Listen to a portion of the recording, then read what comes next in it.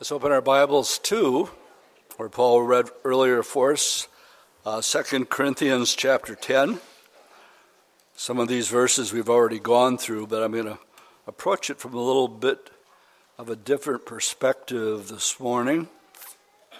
What a study Gary Caw gave last Sunday morning, huh? That was off the charts. The theme of the conference, of course, was at the door.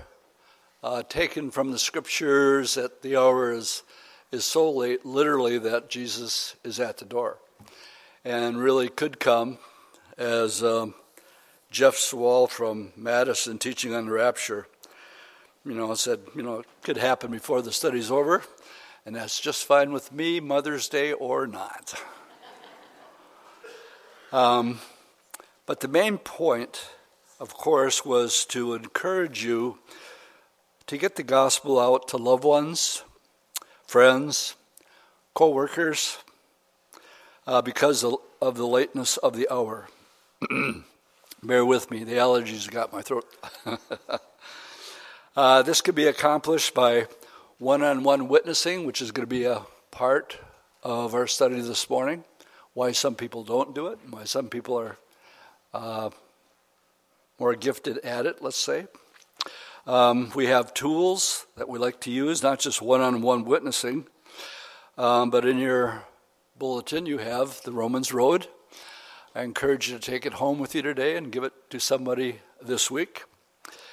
And we just ordered 500 more copies of God of Wonders. The ones that we had last week were gone in 10 minutes. So we ordered 500 more, and they'll be here on Monday. But this morning we will look at the reality of witnessing, the people God uses, and the necessity of the Holy Spirit in witnessing. The title of the message this morning is "Not by might nor by power, but by my Spirit, says the Lord." And we'll be making a big point on that. Just a little background, because it's been a while since we've been in Corinthians.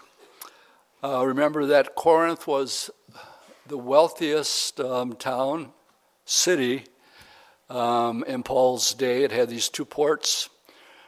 I made mention there was 700,000 people that lived there. 2/3 of them were slaves.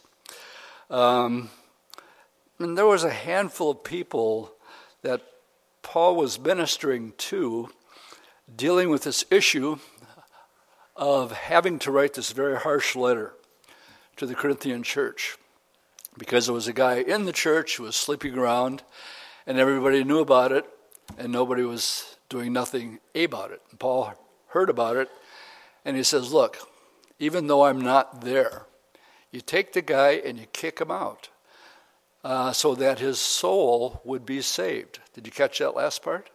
He was going to church. Paul said the most loving thing that you can do for this guy is let him know that he's not saved.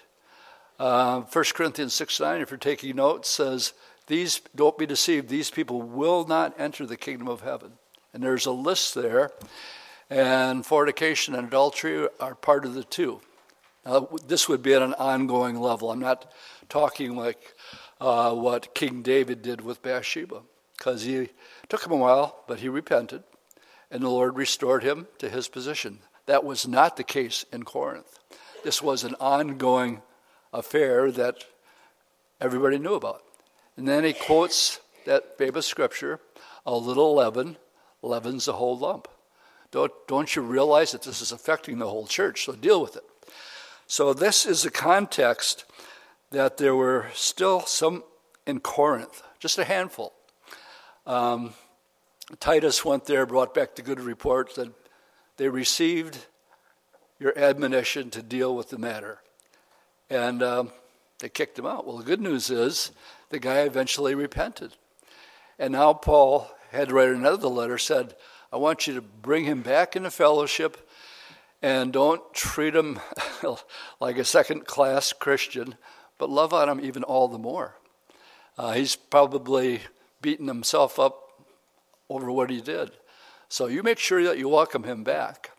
And you make sure that you love on them good and don't treat them differently than anybody else. Having said that, there was a group, I think it had a lot to do with the prosperity that went along with the Corinthians. I think with the prosperity came an attitude of, Paul, who in the world do you think you are telling us what to do? So there was still this group of people.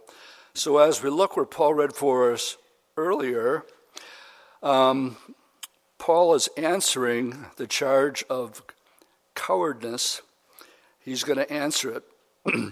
And he does so by having to show that the Lord has given him authority as an apostle to deal with this issue. So we pick it up here. I'm going to stop at verse 7. For though we walk in the flesh, we do not walk according to the flesh. For the weapons of our warfare are not carnal, but mighty in God for pulling down strongholds, casting down arguments, and every high thing that exalts itself against the knowledge of God, bringing every thought into captivity to the obedience of Christ, and being ready to punish all disobedience when your obedience is fulfilled. And then he says, do you look at things according to the outward appearance? Now, this is one of the problems that they had with Paul. They looked at Paul, and we'll get into what they thought about how Paul looked.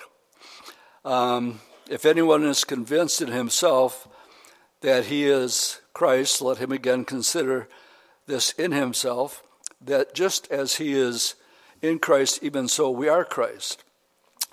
For even if I should boast somewhat more about, and this is important, our authority. Paul says, I have authority as an apostle to be speaking to you in this manner. But it goes on to say, which the Lord gave us. So the authority that Paul had was given directly to him as an apostle. And the Lord is the one, we're going to read a little bit later, that the disciples picked out the one who was supposed to take Judas's place. They got it wrong. The one that the Lord picked out is the apostle Paul, 12 apostles. So the Lord gave us for edification, and for your destruction I shall not be ashamed, lest I seem to terrify you by letters. All right, let's look at verse 7 here. Paul's outward appearance. And we read in verse 10, it was not only that, but their attitude was, well, his letters, they say, are weighty and powerful, but his bodily appearance is weak, and his speech contemptible. So here's the two main things that they didn't like about Paul. His bodily presence is weak, and his speech is contemptible. He didn't look right as far as they were concerned, and he didn't speak right, and they certainly didn't like the fact that he was taking authority and telling them what to do and how to do it. Now, turn with me to the book of Philippians, chapter 3. So, evidently, Paul didn't look very religious to them, but I want to go to Philippians and point out something about Paul. And we pick it up in verse 5, chapter 3. Paul said he was circumcised the 8th day of the stock of Israel, of the tribe of Benjamin, a Hebrew of the Hebrews, and concerning the law, he was a Pharisee. So hold that thought. Now concerning zeal, persecuting the church, concerning the righteousness which is in the law, blameless. But what things were gained to me, these I have counted loss for Christ. But indeed I also count all things lost for the excellence of the knowledge of Christ, Jesus my Lord, for whom I have suffered the loss of all things. I count them as rubbish, that I might gain Christ, and be found in him, not having my own righteousness, which is from the law, but that which is through faith in Christ, the righteousness which is from God by faith. Go back to verse 5, where he says he was Jewish, Hebrew of the Hebrews, but that he was a Pharisee. Okay, a Pharisee wore robes. How do you know that, Dwight? I'm glad you asked. Turn with me to Matthew 23. Some churches, if you go to a lot of churches, you can tell who the pastor is. You know why? Because he has a white collar on here. And he'll have a robe on. And he's the only guy in church who has a collar on and a robe, and you know that guy's the pastor. Well, Pharisees, look at verses 27 and 28. Paul is, the Lord himself is really coming down hard on the scribes and the Pharisees, calling them hypocrites. In 23, woe to you. 25, woe to you, scribes and Pharisees. I'm interested in 27 and 28. Woe to you, scribes and Pharisees, you hypocrites.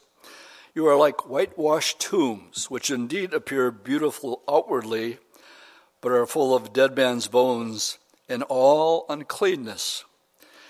Even so, you also outwardly appear righteous to men. Well, how could you be looking righteous outwardly? Well, the fact that Pharisees wore a robe.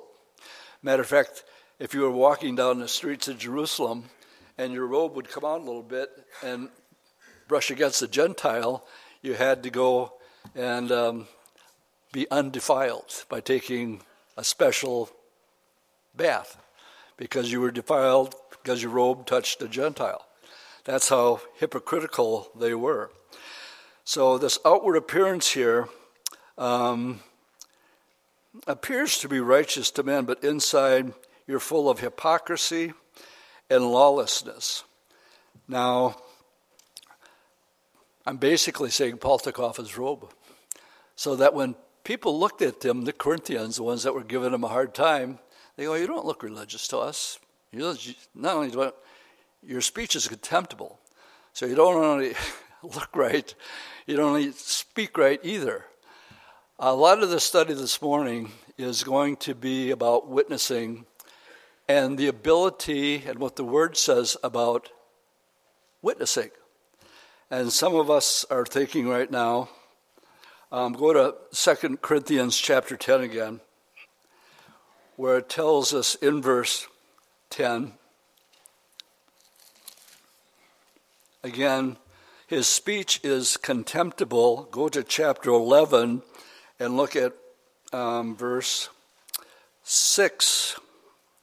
He says, even though I am untrained in speech, yet I am not in knowledge.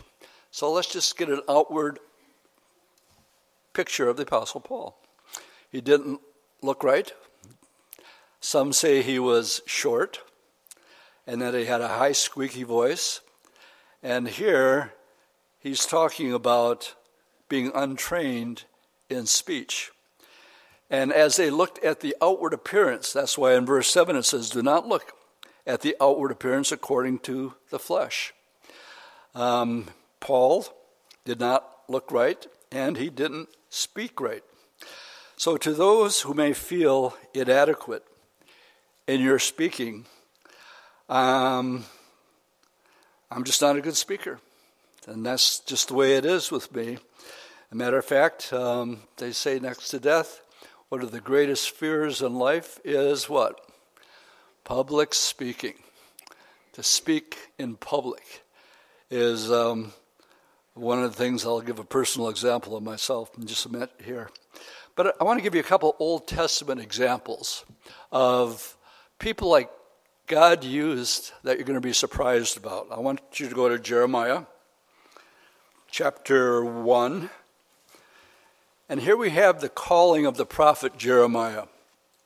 And we read in verse 6, I'll get sidetracked here in verse 5. Before I formed you in the womb, I knew you. Before you were born, I sanctified you, and I ordained you a prophet to the nation. We need to pray for what's going on with our Supreme Court right now. Amen? They're making a stand. But, they're doing everything in their power to get Antifa back involved, Black Lives Matter crowd, just to stir things up, just to get everybody riled up. And they're going to fight this to the end, so we really need to pray for them. One of the big arguments is, when does life begin? Some say at conception. Some say when the heart begins to beat. Some say when it's actually out of the womb. I say it starts before conception. Where do you get that, Dwight? Oh, I just read it to you right here. God knew you before you were formed, and fashioned the days appointed before you. So when does life begin? Whenever the Lord put you in his heart and he knew you. And then he said, so he's getting a calling now. He said, oh, Lord God, but I can't speak, for I'm a youth. I'm no good at this stuff. And you want to use me as your prophet? Sorry, I'm not any good at it. I just cannot speak. All right, let's go back to the book of Exodus, looking at chapter 4. Exodus chapter 4, looking at verse 10. And then we have the calling of Moses. And when the Lord called Moses, the Lord said, then Moses said to the Lord, verse 10, O my Lord, I am not eloquent, neither before you, since you have spoken to your servant, but I am slow of speech and slow of tongue. Everybody here remembers the Ten Commandments? Remember Charlton Heston standing, getting ready to part the Red Sea? And he goes, behold the mighty hand of the Lord. Everybody with me on that one? That was Charlton Heston. That was not Moses. It was probably like water part right now, please.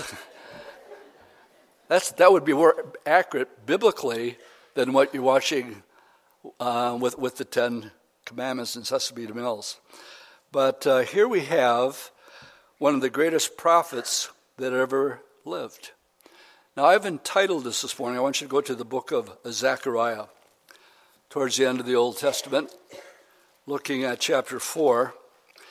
And I wanted to explain where we got the title. This is a pivotal voice for the Calvary Chapel movement that Chuck was always quoting, always making mention of. But I'm going to also do a little sidetrack here with it, because I like tying Old Testament prophecies and where they're fulfilled, whether it's in the New Testament or in the Old. If you look at verse 6, it says, this is the word of the Lord to Zerubbabel. It's not by might, nor by power, but it's by my Spirit, says the Lord. It's not about your outward appearance. It's not about your graciousness in speech. It's not anything about you, but it's by my Spirit that the work will get done. Another good place for an amen. Okay, but what I want you to see who's he talking about in the first 5 verses, and then he uses this particular verse here. So, verse 1 of chapter 4 says, now the angel who talked with me came back and awakened me as a man who is awakened out of his sleep. And he said to me, what do you see? So I said, I'm looking, and there's a lampstand of solid gold with a bowl on top of it, and on the stand, 7 lamps with 7 pipes to the 7 lamps. All right, you have that? A lampstand has 7 branches on it, but then we have pipes that were running directly into it. The 2 olive trees are by it, one at the right hand of the bowl and the other at the left. So I answered and spoke to the angel who talked with me, saying, what are these? And then he answered and talked with me and said, do you not know what these are? And I said, no, my Lord. And then comes the verse where it says, not by might, not by power, but by my Spirit, says the Lord. Let me give you a picture of what's going on here. In the temple, you would have had the candlesticks. Now, John the Baptist's father, there was a rotation in working in the temple. And one of the jobs was keeping the incense going, keeping the bread out, but also on a daily basis they had to refill with olive oil the lamps so that they would stay lit. So this was a daily job. So what do we have here? We have an olive tree going into this lampstand, and the idea is there's a continuing flow that it doesn't ever need to be filled because it's automatically being filled. That's what he's seeing. And he's likening it to these two olive branches. All right, now turn with me to the book of Revelation, chapter 11. And I want you to see the fulfillment. And the reason I'm pointing it out is one day Jesus told his disciples that they were going to see the kingdom of heaven. And so he took 3 of them to what we call the Mount of Transfiguration. And there the Lord was glorified. And all of a sudden, who shows up? Moses and Elijah. And Peter's all freaked out, and he doesn't know what to do or what to say. And so that never stopped Peter from saying anything, so he just went on and said it anyway. And he said, oh, this is great. Let's build 3 tabernacles here, one for you, Lord, and one for Moses, and one for Elijah. And in mid-sentence, the Father speaks from heaven. And he said, this, pointing to Jesus, this is my beloved Son. He's the one that you worship. Hear him. Well, my point with all that is God took this man of slow speech, and the last 4 verses of the Old Testament says, I'm going to send you Elijah, the prophet, before that great and terrible day of the Lord, end of Old Testament. So that's how the Old Testament ends, saying that he's going to send Elijah. As you look at Revelation 11, in verse 3, it says, I will give power to my 2 witnesses, and they will prophesy for 1,260 days clothed in sackcloth. That's 3.5 years. These are the 2 olive trees and the 2 lampstands standing before the God of the whole earth. Well, this is a fulfillment of what we read in Zechariah. And it's being fulfilled at the very beginning of the 7-year tribulation. Well, who are these guys? Well, look what they do. If anybody wants to harm them, fire proceeds from their mouth and devours their enemies. And if anybody wants to harm them, he must be killed in like manner. They have power to shut heaven so that no rain falls in the days of their prophecy. Well, what did Elijah do to Ahab? He says, you're not going to see it rain until I say so. Showing his authority as a prophet. That's what Elijah did. And we read in James that Elijah was an ordinary man. But when he prayed, it did not rain, and it says for 3.5 years.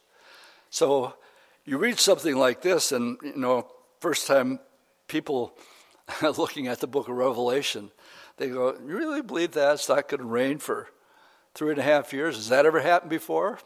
Answer, yes. Matter of fact, it was the same guy. Matter of fact, it was for the same amount of time. Who's the other guy? And they have power over waters to turn them to blood. Well, who does that sound like? It sounds like Moses. I think there was a staff meeting that took place on the Mount of Transfiguration. And in that staff meeting, somehow they're talking about what their ministry is actually going to be. So we have, God took this slow of speech man who wasn't very eloquent like Paul, filled him with his Spirit, and gave him Elijah. And this is happening during the first 3.5 years of the tribulation. And then they will be killed. Now, in the Old Testament, God always left a witness of who he was. In the Old Testament, it was Israel. In the New Testament, it's who? It's you and I. We're the salt of the earth and the light of the earth. And we're called to be witnesses for Christ. But that's going to come to an end. And all of a sudden, the Lord's going to take us, hopefully before the study's over. It's called the rapture. That was Jeff's session. Immediately after the rapture, God is still going to have a witness. We read here that their ministry was for 1,260 days. This is at the beginning of the tribulation period. And they witnessed through these mighty signs and wonders. So during the first 3.5 years, God still has a witness. But then it says, when they finished their testimony, the beast that ascended out of the bottomless pit made war against them and overcame them. No more witness. What do you do now? Turn to chapter 14, verse 6, and we read, Then I saw another angel flying in the midst of heaven, having the everlasting gospel to preach to those who dwell on the earth, to every nation, tribe, tongue, and people. Now he has a witness, and who's doing the witnessing? An angel.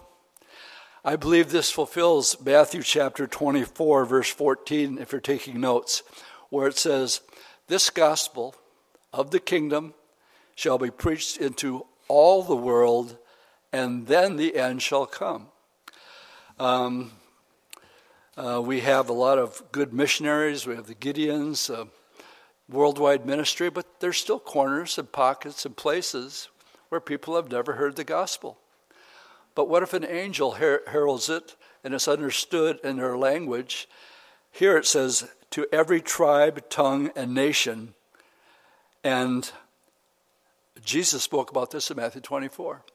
The gospel of the kingdom will be preached in all the world, and then the end shall come. So this is towards the end of the beginning of the last 3.5 years, where the Lord has the gospel being proclaimed. Ordinary people. Turn with me to Acts chapter 4, and let's look at Peter and John. Acts chapter 4. There was a man who was lame, and Peter and John were going into the temple, and he was a beggar. And so Peter and John walk by it and goes, alms, alms. And Peter looks at him and says, silver and gold I do not have, but what I do have I give to you. In the name of Jesus Christ, rise up and walk. And the guy gets up and starts walking around. Everybody knew this guy. He was there every day in the same place, and everybody had to walk by him. So it was a notable miracle that had taken place.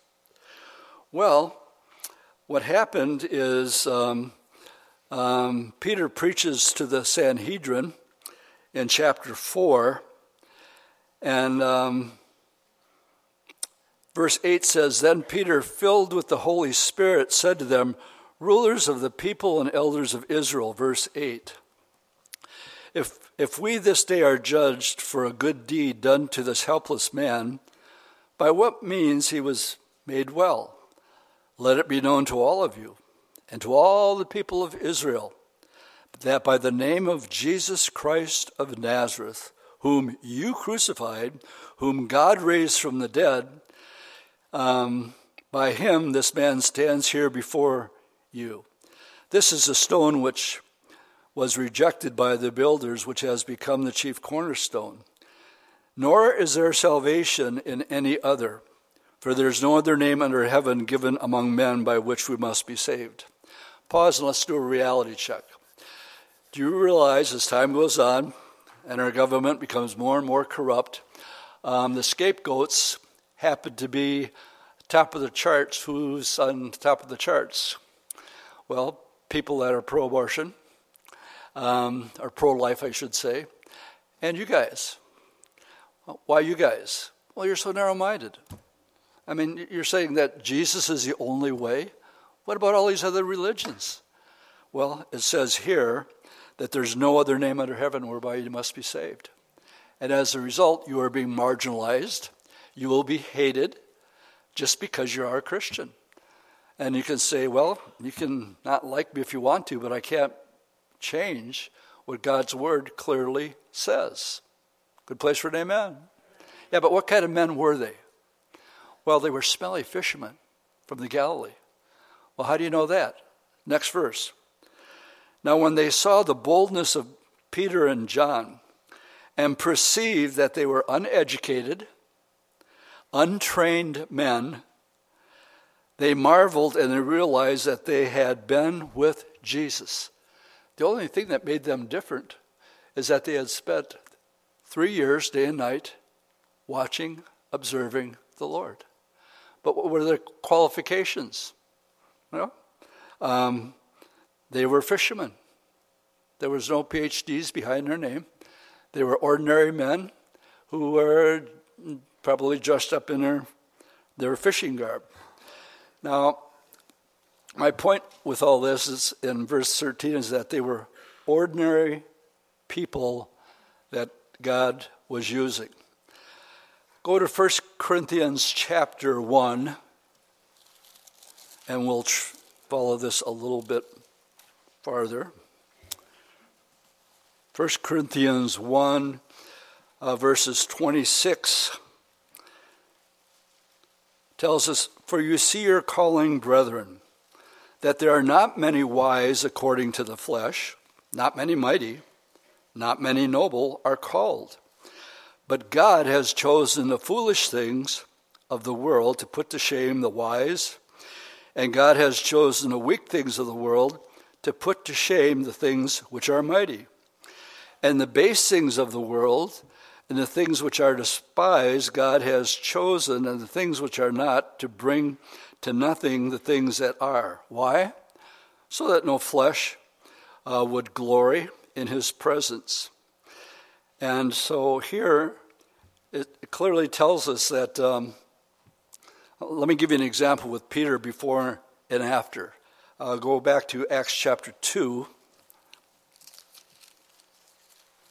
Actually, we'll pick it up in Acts chapter 1. Because Acts chapter 2 is the day of Pentecost, where the Holy Spirit fell upon him. So this is before that. So if you're in Acts chapter 1, Judas had betrayed Jesus for 30 pieces of silver. And Peter got thinking about it. And he remembered a verse from the Old Testament. And this is Peter. Remember, the Holy Spirit had not fallen on everybody yet. So this is Peter again being Peter, sort of taking things into his own hands. And he says in verse 15, "In those days Peter stood up in the midst of the disciples. Altogether the number of them was about 120, and said, 'Well, men and brethren, the scriptures have to be fulfilled, which the Holy Spirit spoke before the mouth of David concerning Judas, who became a guide to those who arrested Jesus. For he was numbered with us, obtained a part in this ministry. Now this man purchased the field with the wages of iniquity,'" those 30 pieces of silver, "and falling headlong, he burst out in the middle, and his entrails gushed out." Ooh, pretty graphic.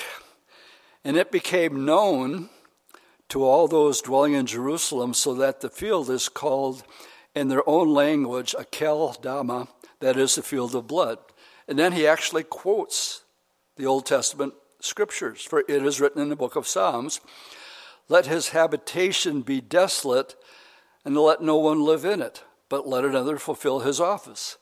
So, we're told not to lean upon our own understanding. This is what Peter's doing here right now. Is he right by quoting the scripture? Yeah. But what he does in verse 21, "Therefore these men who have accompanied us all the time that the Lord Jesus went in and out among us, beginning from the baptism of John to the day when he was taken up from us. One of these must become a witness with us of the resurrection. We need 12. And so they proposed to Joseph, called Barsabas, who was surnamed Justus, and Matthias. And they prayed and said, "You, Lord, you know the hearts. Show us which of these two have you chosen." Never give the Lord two options, because he might have three in mind. And so what do? They throw lots. In other words, they cast the dice. They went like this. If it's this number, then we'll pick this guy. If it's that number, then we'll pick that guy. To take part in the ministry, which Judas by transgression fell, that he might go to his own place.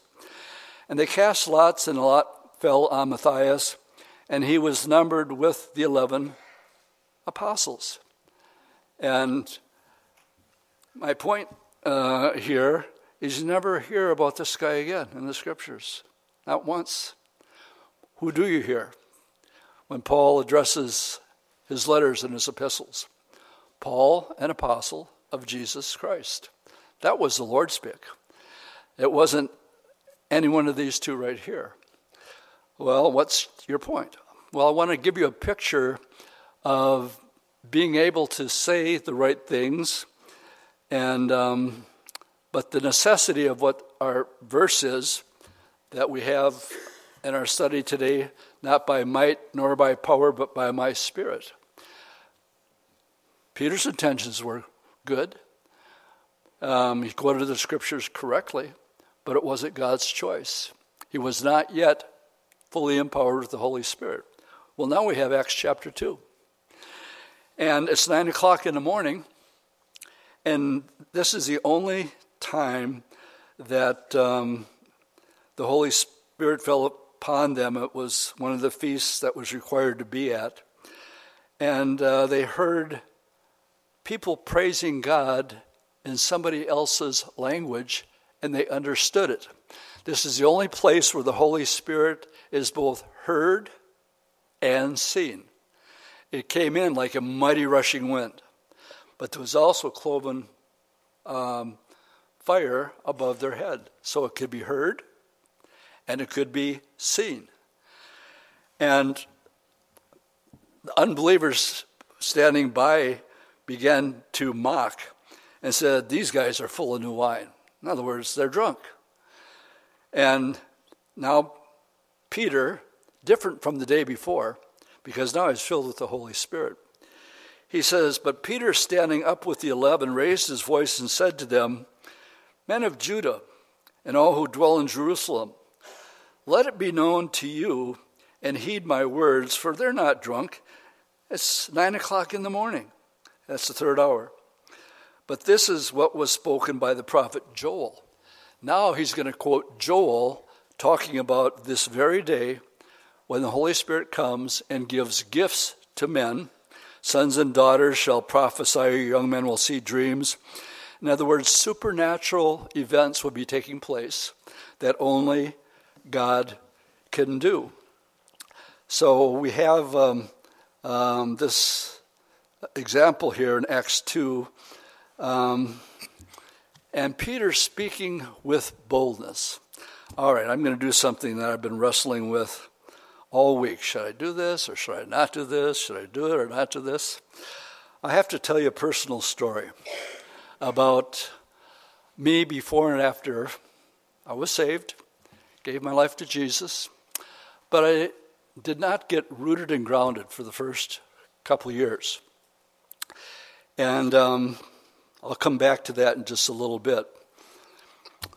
When I was in 8th grade, just about 5, 6, 7, 8 years ago, my girlfriend at the time talked me into running for vice president of the student council. And the thing I didn't like about it is one of the requirements is you had to stand up and state your case for why you wanted to be vice president of the student council. So this letter I kept all these years. And I'm just going to read a paragraph only because Paul Cameron's aunt was who I was running against. Her name is Debbie Kimball. So I'll exaggerate just a little bit here, but when I got out there and I saw all of you out there, this is what it was like. I'm not exaggerating. Members of the faculty, fellow students of Roosevelt Junior High, before I start, I'd like to wish Debbie Kimball and Sally Winters for helping me. And I got done, and they made Charlie Brown DD for VP, and this was my slogan that Debbie Hertzberg helped me at the time. All right, that was done. That was over with, and I got down. I won, not because I was the most qualified. I was the least qualified, but I was popular because I was a point guard on a basketball team. And when you're in 8th grade, that's what really matters, right? I remember one of the teachers commenting, "What do you think about the elections of the student council?" "Oh, I like all of them, except one." I knew who she was referring to. And Debbie was much more qualified for me. I should not have been there. But I swore from that day on, never, ever, ever again will I ever do any public speaking. Swore it. That was it. I will not go through that again because I was terrified. And I kept this all these years, and I thought, should I go there? Well, yeah, and I'll tell you why. You see, after that time, I accepted Jesus. And like I said, for the first couple years, I was not rooted and grounded. Hitchhiked a lot in those days. And I wrestled with the Lord. I got dropped off. I got picked up on Highway 80 coming back from the East Coast. And the guy that was giving me a ride didn't live on 80. He lived on Highway 8 in Indiana. And I was sleeping, and he didn't wake me up. And when I woke up, here I am, not on 80 anymore, but Highway 8 in Indiana, 2 o'clock in the morning. And the guy said, "Well, I live here." So I said, "But Highway 80 is way, way back there a couple hours." 2 o'clock in the morning. So me and the Lord had it out. And it had everything to do with witnessing. I wouldn't witness. I wouldn't do any speaking. And my problem with becoming a Christian is I had made a deal with the Lord. I will take you as my Lord and Savior. But we have to have one thing straight here. None of this witnessing stuff. I know what Christians do. They witness. I don't do that. And they also, in some of these bigger crusades, they have, someday I might have to be like Billy Graham or something, or go to Africa, I don't know. But so part of the deal is I want to be saved, but that's where we draw the line. I wrestled with the Lord because now hours go by, not one car coming.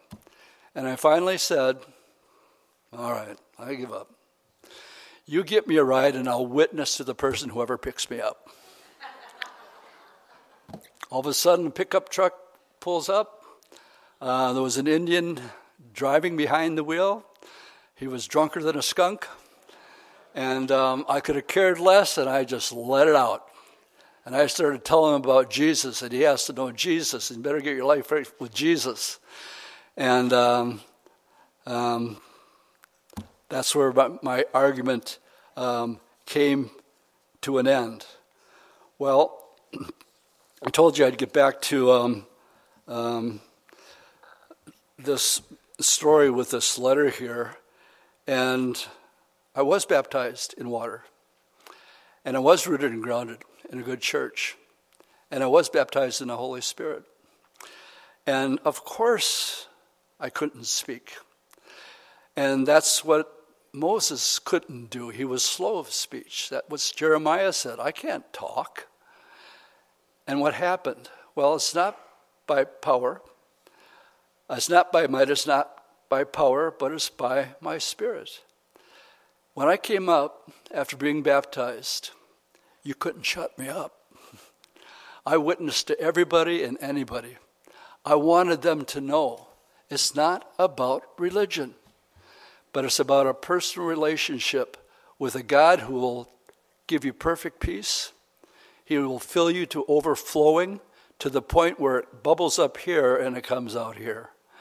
And I don't have anything to do with it. And I'm saying this because I know there's some of you that are fearful of the very things that I'm talking about. I want to challenge you just a little bit. I want you to go back to 2 Corinthians chapter 10 as we begin to wind this thing up this morning. The main point that I'm trying to get across is a word of encouragement. To take a step of faith, make sure you've been baptized in the Spirit. And I promise you, if you'll just take that step of faith and just open your mouth and begin to try to start a conversation with somebody about the Lord. Sometimes you'll get blown off, and sometimes they say something like, there's a lot of crazy stuff going on in the world right now. And you can say, the Bible has a whole lot to say about what's going on in the world right now. And there will come a point in your conversation. I'm aware of it when I share with people. I'm aware of it when I'm up here. Because I just stepped out in faith, the Lord has always been faithful to show up. And I can usually tell where the Holy Spirit kicks in after we read our psalm or whatever. So as we look at verse 8 of 2 Corinthians 10, it talks about authority. Verse 8 says, for even if I should boast somewhat about our authority, do you know that you have authority? You not only have authority, but you've also been commissioned. All right? So turn with me. This will be our last verse we'll look at. Matthew chapter 28, referred to as the Great Suggestion. Do you have authority? Yes, if you're born again.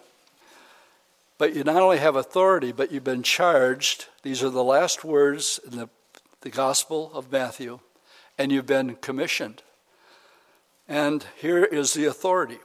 Then Jesus in verse 18 came and spoke to them, saying, all authority has been given to me in heaven and on earth. Go therefore. What's he saying? I'm passing it on. I'm leaving, and when I leave, I'm going to send back the Holy Spirit. And he's going to empower you, just like he empowered Peter. Go therefore. Jesus said, if you'll confess me before men, I'll confess you before my Father in heaven.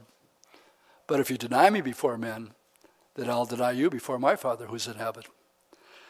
You not only have the authority, but you have a commission, not a suggestion. Go therefore and make disciples of all nations, baptizing them in the name of the Father and the Son and the Holy Spirit, teaching them to observe all things that I have commanded you. And lo, I am with you always, even to the ends of the earth. In closing, let me just say this. Don't worry about what men may think of you. When you worry about what people think of you, that tells me that you have a fear of man. Well, but rather, what does God think of you? Are you worried about what people are going to think about you? Or are you concerned about what the Lord thinks? You know, I really don't care what people think of me. Don't take it personal. I really don't. Did not Paul say that he was a fool for Christ? Some people will say, you're crazy, you're a fool. Yeah, well, that's exactly what Paul said. I'm a fool for Christ. You can't be afraid of what people think. But we have authority, and I want to hear the words, "Well done, good and faithful servant." How about you? More than anything else. Nothing else matters. It doesn't matter what people say about you or think about you. But every word is being recorded. The Bible study today was a word of encouragement to take that step of faith. And you have the Roman roads in your bulletin. Take it out, give it to somebody this week. We have God of Wonders. Some that came in, we'll have 500 more next week. But let's read verse 20 in your own minds, and then teaching them to observe all things that I have commanded you. And here's the good news. Lo, I am with you always. He's always with you, even to the end of the age. And then it says what? Amen. Let's stand and we'll close the word of prayer.